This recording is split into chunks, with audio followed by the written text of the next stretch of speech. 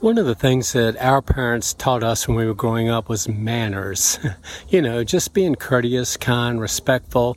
But it was just about any category. There was at the table manners. There was at church manners. How you behave in different situations. That was really important to them. And we got coached very often in that regard. Well, one of the things that I can remember that was especially important to my mother was that we learned to say thank you. And it wasn't just in general thank you, but it was a specific, because of this, I want to thank you for what you did, and then mention what the person had done. She would ask questions like this.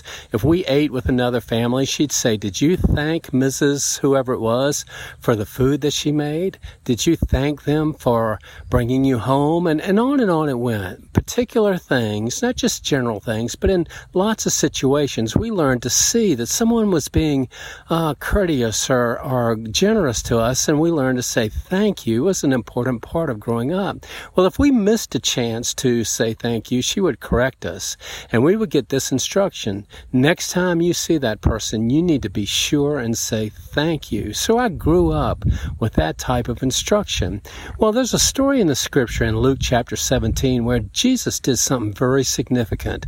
He was confronted with 10 people who had leprosy, and they asked him to heal them, and he did. Well, later, one of these 10 comes back to say thank you, and Jesus recognizes that it was just 1 in 10. That's only 10%. Where are the other 9? Why didn't they come back to say thank you? Well, I want my percentage of saying thank you to God to be much higher than 10%. I'm sure as a boy, I said thank you at a higher percentage than that, much higher than 10%. It was never 100, I'm sure, but I was taught to recognize what others did for me and say thank you.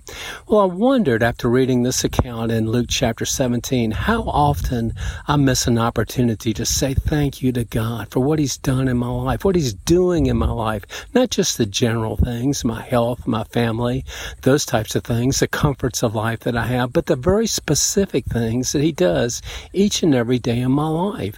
I had a chance to meet a new person. Thank God for that. I had a chance to say something that was a positive witness for God to that person. Thank God for that.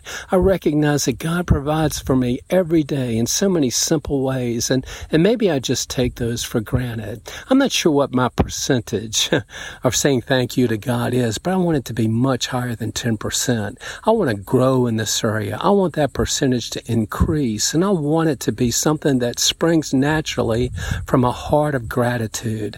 The Bible tells us in the Psalms that we approach God with thanksgiving in our heart, and that implies a continual state, being grateful to God, recognize His goodness extended to each one of us, His mercy, His grace, His provision, and to recognize that it's not something that God has to have, I bet, but it's surely a good thing if we learn to say thank you to Him. Well, that's my devotional prayer this week. That's what I'm praying, and maybe you'll pray along with me.